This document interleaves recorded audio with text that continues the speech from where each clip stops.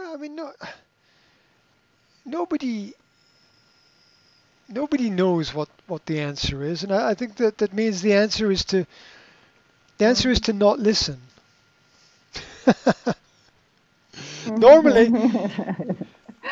normally, normally the biggest problem in the world is people not listening. But in here, it's the other way around. If everybody just stopped listening, maybe maybe they would be able to get back to work because obviously what's what's happening is not working. And at the end of the day, what moves society and culture forward is economics. And this problem, that this health crisis, is putting a lot of economic pressure on businesses and people, and as a result, families and society. And um, that's in general not a good thing. Yes. You know, people will adapt and people will change and they will Mm-hmm. learn to live in a new system the same way that we learned Mm-hmm. to Mm-hmm. to use mobile phones, the same way we learned to use computers, the same way we learned to to read. Um, we will we will adapt to it, but I don't think it's going to Mm-hmm. be very comfortable for us to adapt to it because it's a very unnatural process. And yeah, it's not just the adapting that's important. It's understanding the madness Mm-hmm. of football matches that nobody is watching, right? You know, the empty stadiums and football matches being played. It being called professional sport, right? It seems to me very much designed to die. This sports culture that we've built, which was it was crazy anyway, right? It was crazy that you can be a professional basketball player or a professional baseball player or yeah, it that you can make money and live your life swinging a bat or throwing a ball or is it is very odd, and I'm not convinced that it contributes a great deal to society. Um, I guess what matters most is that people are nice people. It doesn't really matter, you know, what your job is, and if you can live that way and make a living that way, then good. Um, but it was these industries were created by the fans. They were created by the people who followed them, who got interested in them, who built up the fans who bought tickets to go to the stadiums and watch the games and be part of the atmosphere. Um, you know, look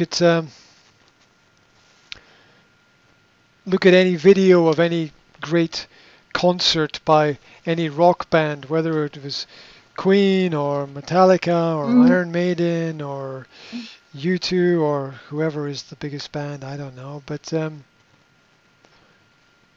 when are we when are we going to get back to that kind of culture and that kind of atmosphere of things uh, being being normal, which which turns back into what I talked about earlier related to the 5 year periods.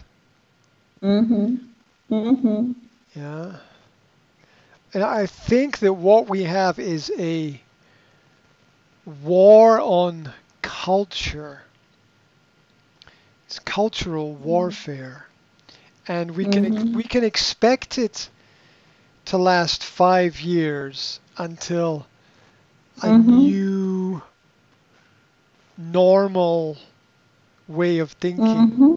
Mhm. Mhm. Yes, of is course. constructed, and then maybe beyond that some kind of Mm. cultural or artistic renaissance might Mhm. grow out of Mhm. that.